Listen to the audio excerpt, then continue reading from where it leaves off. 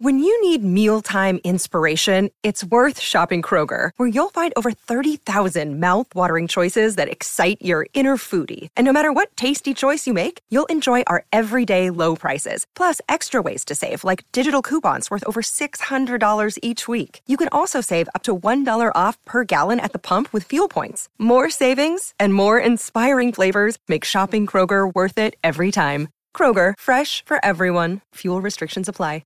Another day is here, and you're ready for it. What to wear? Check. Breakfast, lunch, and dinner? Check. Planning for what's next and how to save for it? That's where Bank of America can help.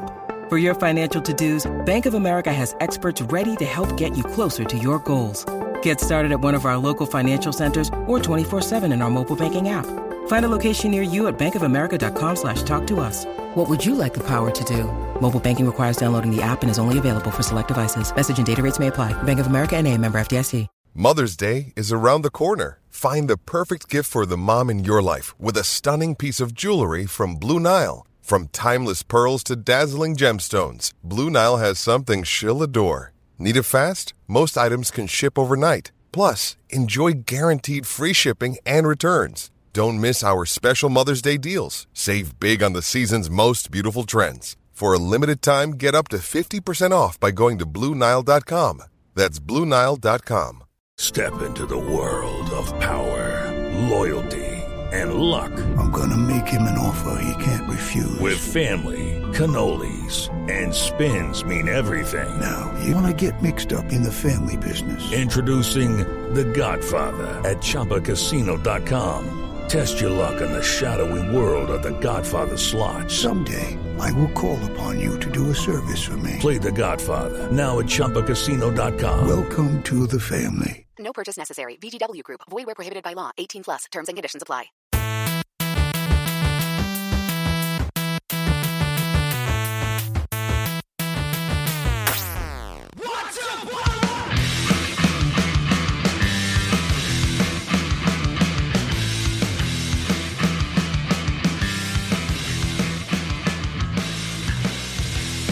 Welcome, everybody, to the Boiler Alert podcast. With you, as always, I'm your host, Andrew Ledman. I'm Ryan Bonaparte.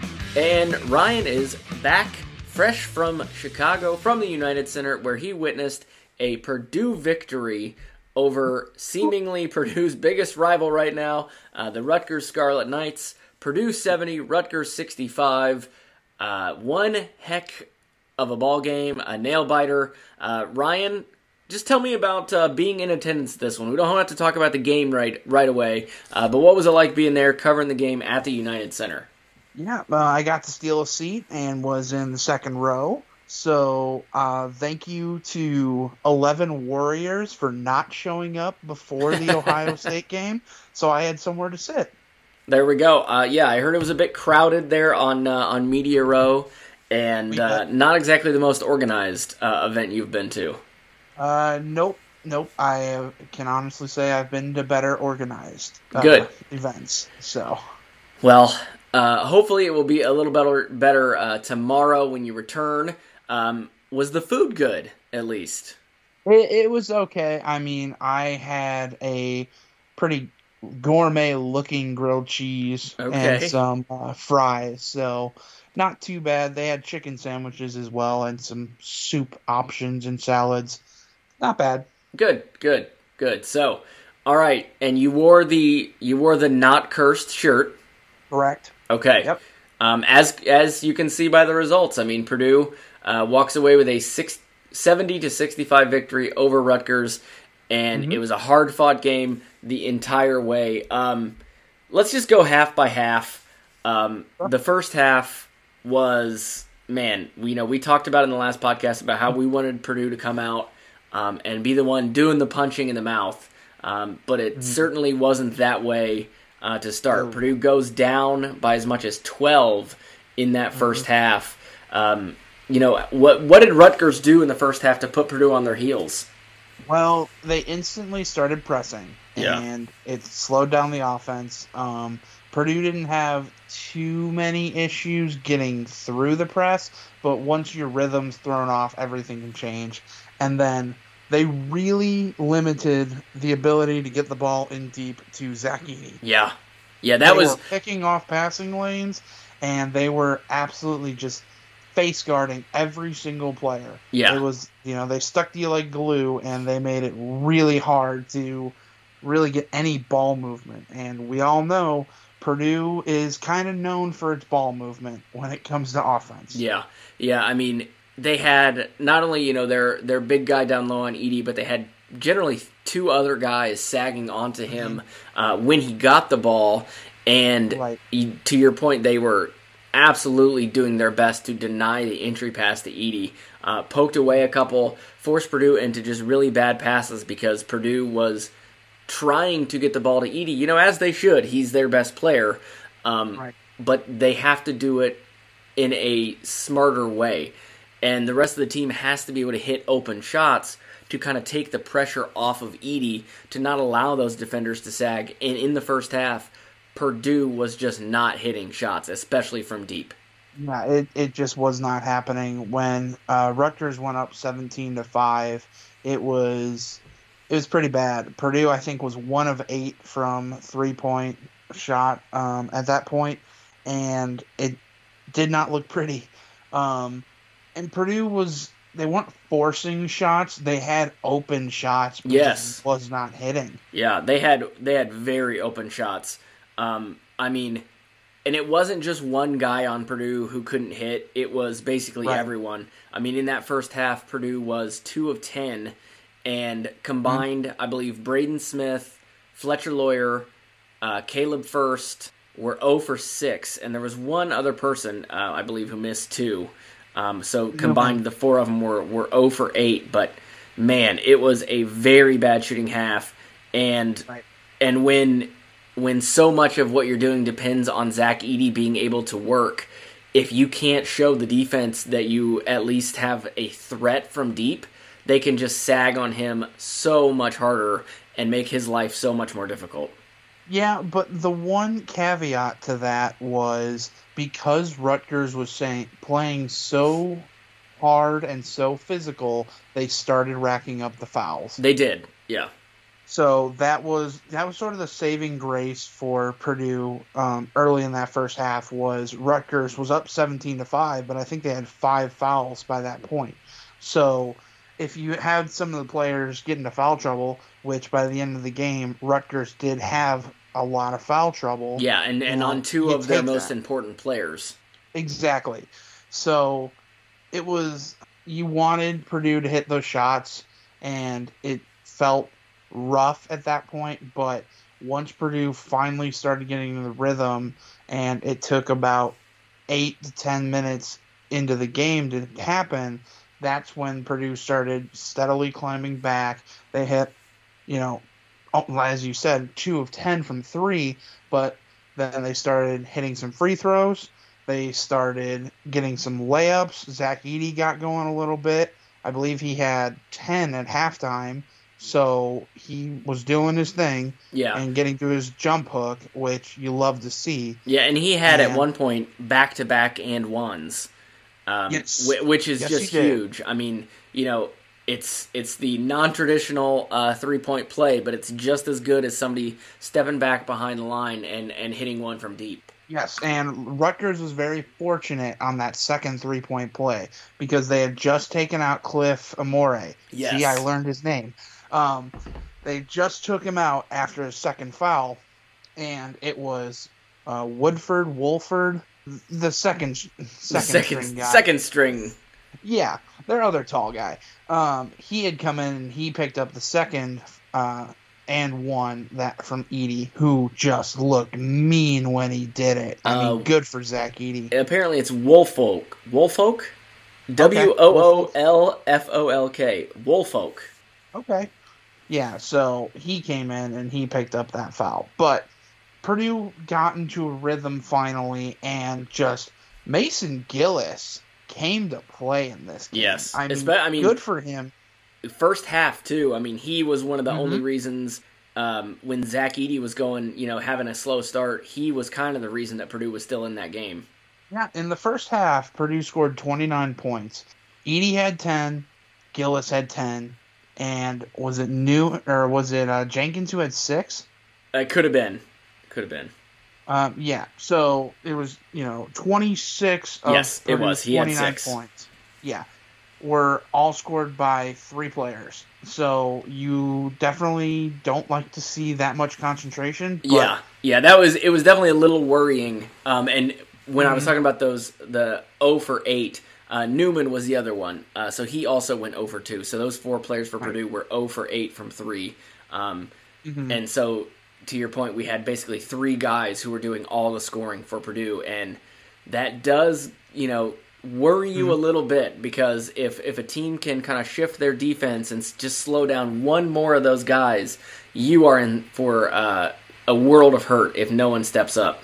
Yeah, and you saw it in Purdue's young guards. They really struggled in this game. Yeah. And just it's been a steady trend lately. Fletcher Loyer has not looked the same as he did early in the season. You wonder if it's sort of, he's hitting that, he hit that wall, that freshman wall, but you wonder that. But I will say, in Fletcher's defense, one thing he did very well today, and it goes hand in hand with picking up the fouls, he drew a lot of fouls in the game. Yeah.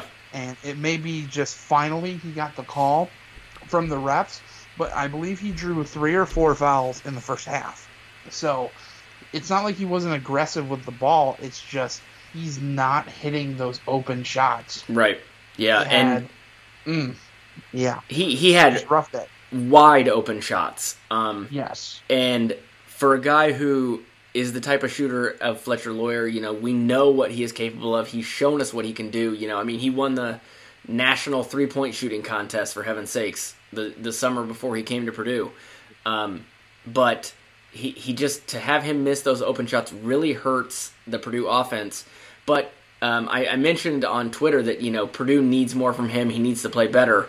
And Purdue legend Chris Kramer replied and said, obviously, basically, I agree, but he's still out there running, cutting hard, going through the offense, and he draws so much attention from the opposing defense that having him out there does wonders for the offense. And I think that's true to a degree, but if Loyer doesn't hit the occasional shot, I'm not sure how long that's going to continue, because he is shooting just so poorly right now.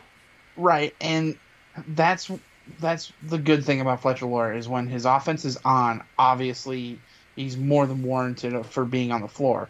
The problem right now is his offense has not been on, and on defense he is just getting picked on. Yeah. They are going straight at Fletcher Loyer. They know that right now he's the weak link on ball defense, and the opposing teams are definitely exploiting that. So it almost, I was going to wait until a little bit later in the segment to ask this, but at what point does Fletcher Loyer get that, okay, I need to bench you right now if you're Matt Painter, just to sort of send a message, jumpstart him, see if that'll happen?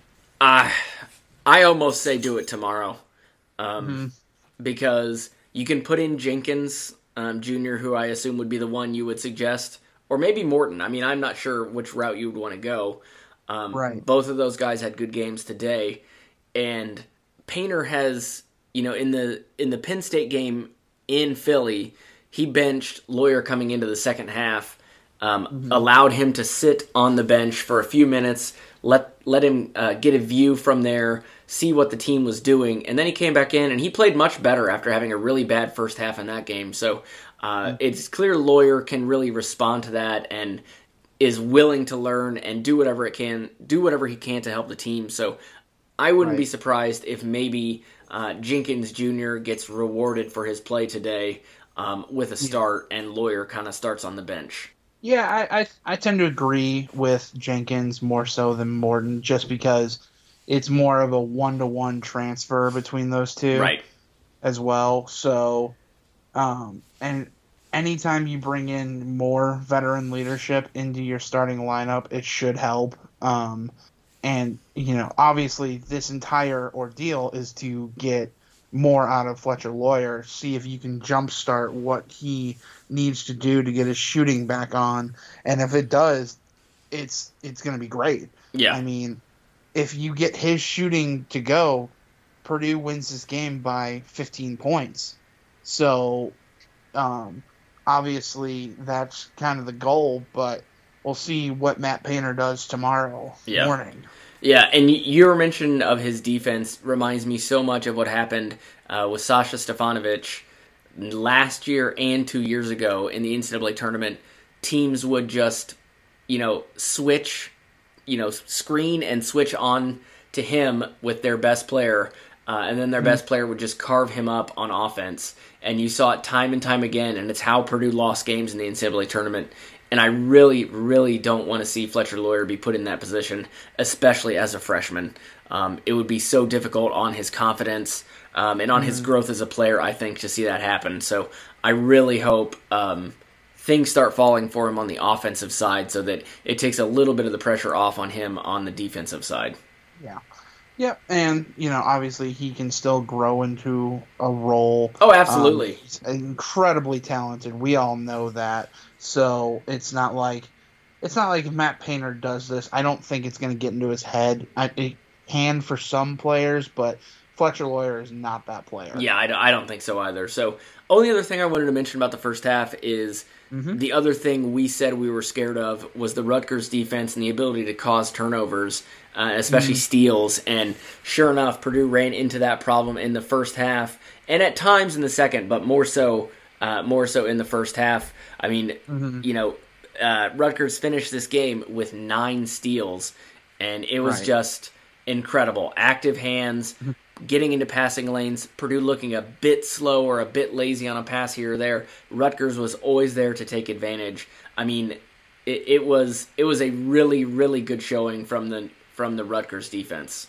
Yeah, and we knew this coming in. This is the kind of team that Rutgers is. This is the kind of team that had beaten Purdue 5 of the past 6 meetings. So you knew that, and you knew Coach Painter knew that. So he definitely had to have instilled something in his guys to say, all right, we know what they're going to do. Let's get around it. But that's all well done when you're talking in practice. Yeah, it's easy to do it in practice, and then you get into full speed against guys you're not really familiar with, and suddenly it looks a lot different, and it's a lot more difficult. Yeah, for sure. So Purdue found a way to respond despite that first punch, and wound up going into halftime with a 1-point lead, much better than the last time these two teams played when Purdue went into halftime, I believe, down 10. So much, much better. And then the second half came out, and Ryan, what did we see in the second half? Was it more of the same? Was it a little bit different? What was going on in the second half? For the majority of the second half, it was sort of like a back-and-forth battle. No team got more than a 4-point lead for, I want to say, the first 12 minutes. Oof. And then Purdue started to pick it up a little bit, got the lead up to 8-9 points, and you thought they started to coast a little bit, and eventually things got a little bit chippy. Yeah. And fouls started to rack up for Rutgers. Before we get into what happened there, I want to talk about the fouls just for 1 second. So, in the second half, for the first, I believe, 11 minutes, Rutgers was called for 1 foul. And then, in a span of 6 game seconds, they were called for 4 fouls. 1 single possession, and brought Cliff Amore. It racked up his 3rd and 4th foul. And I just, again, I've harped on this entire season. I feel like this is the worst season of NCAA, and specifically Big Ten officiating, I've ever seen. And I've been watching Big Ten basketball, for almost 30 years at this point. And the fact that you cannot officiate a game the same from one half to another, even one half of a half to another, is astounding. Because I agree that the 4 fouls they called on Rutgers, those were fouls. But those were fouls that they could have called 19 minutes left in the second half, 18 minutes, 17 minutes. There were fouls that were going uncalled throughout the entire time on both sides. I mean, the refs were equally bad. But to suddenly call the game with allowing contact for the first 11 plus minutes of the second half, and then to call 4 fouls in a 6-second time span, and then 2 fouls, I believe, on the next Purdue possession. 6 fouls on 2 possessions. It makes no sense. It cuts down and cuts away from the flow of the game. It makes it much more difficult to watch and enjoy, and it just makes the players have no idea what they're doing, what they're getting involved in. And these officials have got to answer some questions, because there is no way this is how a game should be officiated. Right, and I know us coming as Purdue fans, the foul situation, us thinking there should be more fouls, which rightfully there should be, that's almost always to the advantage of Purdue. It's just how they play. So I know how this sounds coming from our mouths to everyone else. Yeah, absolutely. Everyone else also agrees that the refs are not doing a consistent job. I put on Twitter early in the first half about a call. If you can hear the sound of slapping someone's arm from the third row and on TV, apparently. Oh, yeah, you could hear it. You're talking about the Trey Kaufman-Wren? Yes. It was a jumper. I believe he was going for a jumper and got hammered slapped on his arm. Yeah, you could hear it throughout the building. That's a foul. You know, it's not difficult to understand the difference of a sound of you hitting a ball and you hitting an arm, which, funnily enough, at the same end in the second half, Ethan Morton got an all-ball block, and you could just tell the sound difference, but DJ Carstensen did not want to call that foul, and it was very egregious. You know, sometimes you get one wrong, but with the way the officiating has been throughout this entire season, you can't get that wrong. Yeah. It's like you got to play makeup at this point and do everything correct just to get your average up. You know, it's like that final exam. If you had an F throughout the year, you can't still make it up with just a single A. Yeah. Yeah. Hey, I've done that before. Not maybe with an F, but I'll tell you what. In my first math class at Purdue, went in thinking, you know, I was the smart guy in high school. I was going to be fine. Go in, take my first exam, get it back.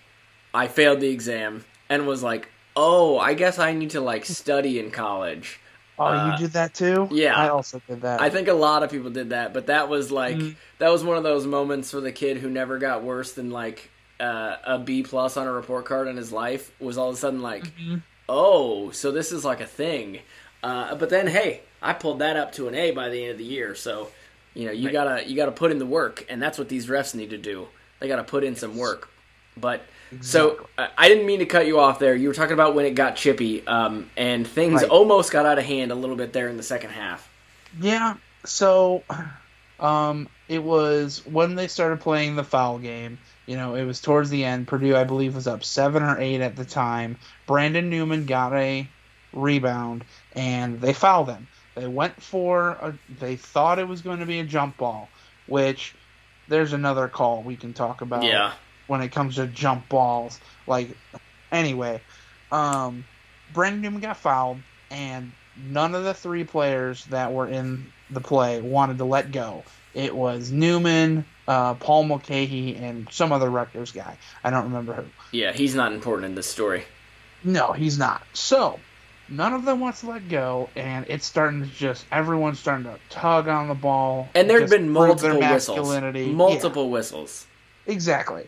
And then you have 7'4" Zach Edey comes in and starts trying to play peacemaker or intimidator, or just like get in there, kind of push everyone aside, break everything up, and just get going. Well, Zach Edey's 7'4". Paul Mulcahy is shorter than that. Yeah, he is not. Yeah, exactly. So Edey's elbow comes a little high. It's at his chest, mind you, but oh my God, Paul Mulcahy deserves an Oscar for the flop that he gave on this. Absolutely just head fake, looked like he about got whiplash. Yeah, you would have thought there was a sniper in the rafters, the way he shot his head back. I mean, it was ridiculous. And I agree, Edey's a big guy, and I'm sure there was more force to it than it looked like on TV. But when they showed the replay, and I noticed they changed the angle they were showing the replay on TV to a different one to make it look less obvious, because the first one they showed, the flop was so egregious. I mean, just threw his head back and acted like Edey, just punched him in the chest, but it was nothing of the sort. And Edey ultimately gets called for a flagrant one. They might have changed it to a technical. It was just technical. Okay, they said on TV originally that it was a flagrant one, and then later on they said it was a technical, so I wasn't sure where they wound up officially. And you know what? I'm fine with it. Because Mulcahy was acting like an idiot, and Newman was just doing what he could to hang on to the ball because, hey, it's my ball, we're moving on, trying to just keep the play going, and I have no problem with Edey stepping in to protect his guy. I don't think there was going to be any sort of, push from Mulcahy or anything like that, but he was trying to intimidate his team, and Zach Edey, as the leader of this team, stepping in, I absolutely loved it. I have no problem. Exactly. I mean, I have no problem. Do I think Edey deserved the foul? Yes, because he inserted himself into the situation after the whistles. That's fine. If he picks up that foul or that tech, I'm okay with that. I just wish they could have then gone back and called a flop on Mulcahy, because it was so just egregious. Yeah. I mean, the only thing he could have done more is literally just take his headband off. That would have been great. Oh goodness. So I mean, that's about as chippy as it got. The other play that I kind of alluded to before was a jump ball where Cliff Amore just straight up looked like his arms were a hula hoop around Zach Edey from behind him. Yeah. He was just straight up bear hugging him and got a jump ball out of it. I don't understand how that's possible. I don't either. And it would have been his 5th foul, too. Yep. So, needless to say, Big Ten refs need to get better, but we know that. Yeah. But there was, someone else did get better in the second half, and that was Purdue's three-point shooting. Yes. So Who do we have to thank for the increased three-point shooting in that second half? Who did their job? The shot clock did its job. That's right, dwindling under 5 seconds for David Jenkins Jr., who had back-to-back shots, just time dwindling down and just hit deep threes. Ethan Morton hit a couple. 3 for 3 for David Jenkins Jr. Mm-hmm. So, I mean, that's all you can ask for. That is awesome from him. 4 for 4 from the field, too. Yeah. He had a nice and one jumper in the first half. So, very, very good day for him. Gillis was 2 of 3 from three-point shot, and Morton hit 2 big ones as well. So I mean, not you can your normal shooters, but no, hey, anyone can step up. That's right, any given night. So you compare it to the first half where Purdue was 2 of 10. They wound up 5 of 10 in the second half for a nice, clean, crisp 50% from deep. So much more of what we would love to see each and every game from this team.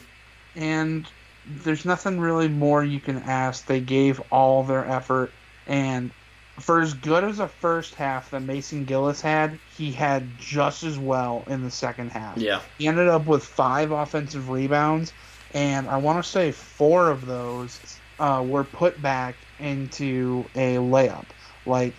Oh my goodness, I'm so happy that he can just finally get these hustle plays turned into points. Yeah. It doesn't always happen for someone in that role, but, and I asked him about this after the game, and he said, your basic, well, I'm doing what I have to do. It doesn't mean I have to score, but it's got to feel good for a guy like him. Yeah. Just to see that reward, or see your hard work rewarded with points, and obviously a victory. Yeah, I mean, he was Purdue's leading scorer today with 20, and he was just 1 rebound shy of a double-double. He had 20 and 9.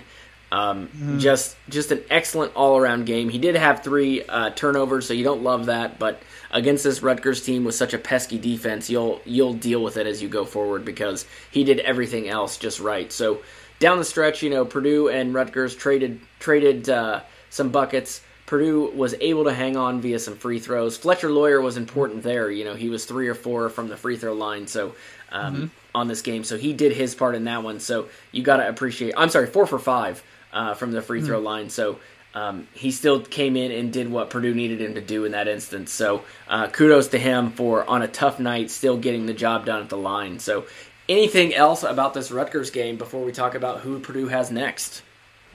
No, I'm just happy I can now pronounce Cliff Amore correctly. Yes. Just in time for me to forget his name before next season. That's right. Oh, so there was one thing I wanted to mention, I realize now. The final, so someone went back and did the math on this.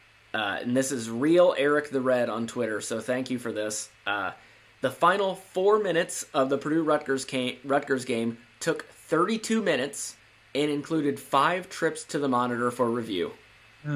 At the 4-minute mark, Rutgers was down by 4. They ended up losing the game by 5. It was never, in that time period, a one-possession game. It was 32 minutes of nothing changing. Wow. So kudos to the officials again for just substituting themselves as the stars of the show, what everybody came to see, and just wasting everyone's time. So kudos to them yet again. Yeah, and them people from Jersey, they can yell at refs. I'm sure. Yeah. So now Purdue heading to the semifinals of the Big Ten tournament, and their opponent was going to be Michigan State or Ohio State, and Ohio State did it again. They have now won 3 games in a row, 3 games in 3 days, and Purdue will be taking on the Ohio State Buckeyes tomorrow at 1 Eastern, noon Central. So there are questions about this Ohio State team now. Are they going to be tired? 4th game in 4 days. Right. How tired are their legs? Will that affect their shooting? Sensabaugh did not play today for Ohio State because of knee soreness. Will he play tomorrow? We just don't know. A lot of question marks. What stands out to you about this game on Saturday that you're looking forward to or need answers to? Yeah, I think the biggest question is if Sensabaugh is going to play. Yeah. I mean, obviously they got it done today without him. Just, their freshmen are starting to pull it together. They're kind of doing the opposite of what Fletcher Loyer has been doing. They are just booming at the correct time. But when you have that, when you play 3 games in 3 days, as you said, are you going to be tired, or are you just going to be so adrenaline-packed that it just keeps you going? They're the first team to ever play on both Wednesday and Saturday. Yeah. And, obviously their teams don't do that normally, and it's for good reason. It is hard to play 3 games in 3 days, let alone 4 in 4 days. Yeah. So we'll see. I saw in the post-game interview, Chris Holtmann said that he is wearing a Lucky suit and that he's getting it pressed every day. So we'll see who's lucky. Yeah, whose outfit is luckier. Clothing is better. Yeah. So Purdue and Ohio State, of course, these 2 teams have played twice already this year.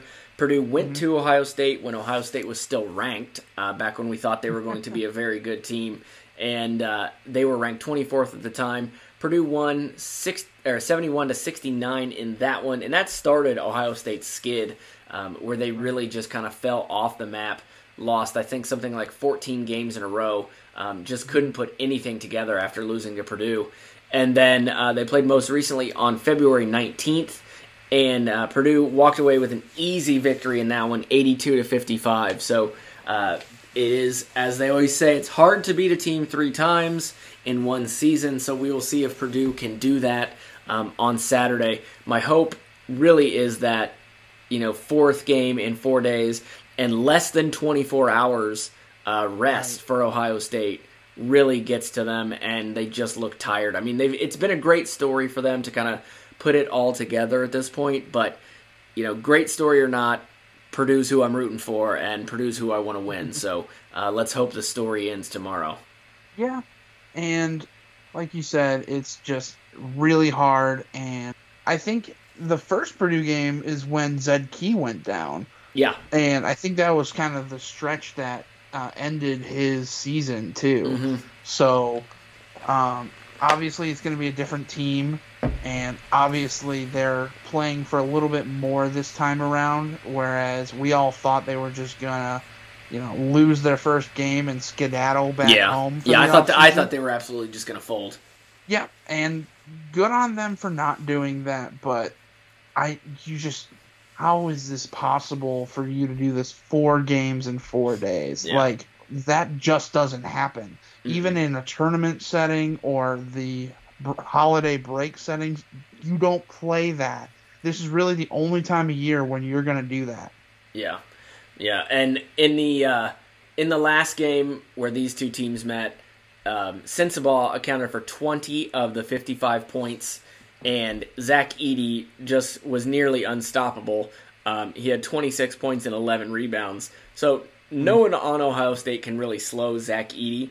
So that is the hope for this game going forward tomorrow. Now, that is really all we really need to say about Ohio State. For those listening, wondering when are we recording this, Penn State just beat Northwestern 67-65 in a heck of a game. So they are moving on. It probably locks up their NCAA tournament spot with that win, I would think, for sure. Penn State. Yeah. But I have one final question for you about superstitions, Ryan, and it's something I just realized. Okay. So let's assume things go absolutely perfectly for Purdue. That means they could have as many as 8 games left. Check my math there. 2 in the Big Ten tournament left, and then 6 in the NCAA, right? So 8 games possible. Correct. Yes. I happen to have 8, and just be prepared for this. I happen to have 8 pints of ice cream in my freezer. And I really was going to be excited to have some ice cream after we got done recording. But I feel like I have to not have ice cream because there are 8 pints of ice cream, and with 8 possible games left, I feel like it's a sign, and I'm only supposed to eat them after the last 8 games because that's all I'll need for the rest of the season. Oh, okay. Have you been eating them after victories? No, I have not, but I just got the ice cream yesterday. Okay. So I ordered, because I had to get the Ted Lasso ice cream from Jenny's Ice Cream. I had to get it, and the only way I could guarantee myself getting it is I had to order it from them and get it shipped. So I bought 5 pints of ice cream, and there was already a sale on Ben & Jerry's, so I have 3 pints of ice cream of Ben & Jerry's. So now I have 8 pints of ice cream, and there are 8 games possibly left in the season. I think it's a sign, and I can't have ice cream tonight. Okay. I support that superstition. Okay. So. And I just want everybody to know I'm sacrificing for this team because I really want that ice cream right now. But I will hold off, and just like Ryan will hold off wearing any other shirt but the one he was wearing today to that game tomorrow and to the game on Sunday if we win tomorrow. Is that right? Ooh, yep, that is correct. Okay, so. All right. I hope you can pop it in some washing machine if you need it. So, any final thoughts, Ryan, about tomorrow's Ohio State game? Just do what you're supposed to do and make your shots. That's right. So we'll be back. Purdue back tomorrow, 1 Eastern on CBS. We will be back recording again tomorrow night. And hey, maybe we'll be talking about a Sunday championship game with Purdue versus either Penn State or Maryland or IU. Maryland-IU coming up next. Should be a good game. So for Ryan and myself, thanks for joining us through this Big Ten tournament. We'll be back with you tomorrow. Boiler up. Hammer down.